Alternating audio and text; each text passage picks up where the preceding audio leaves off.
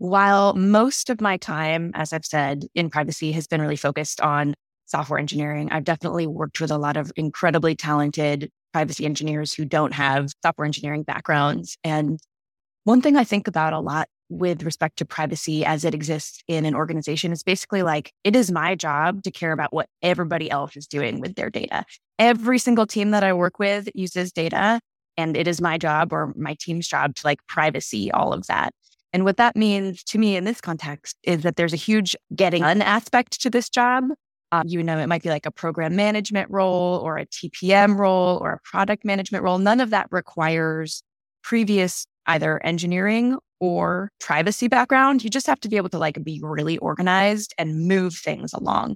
And so if you're a person who doesn't have a, deeply technical background or a CS background, doesn't ever want to deal with that, that might be a really interesting way in.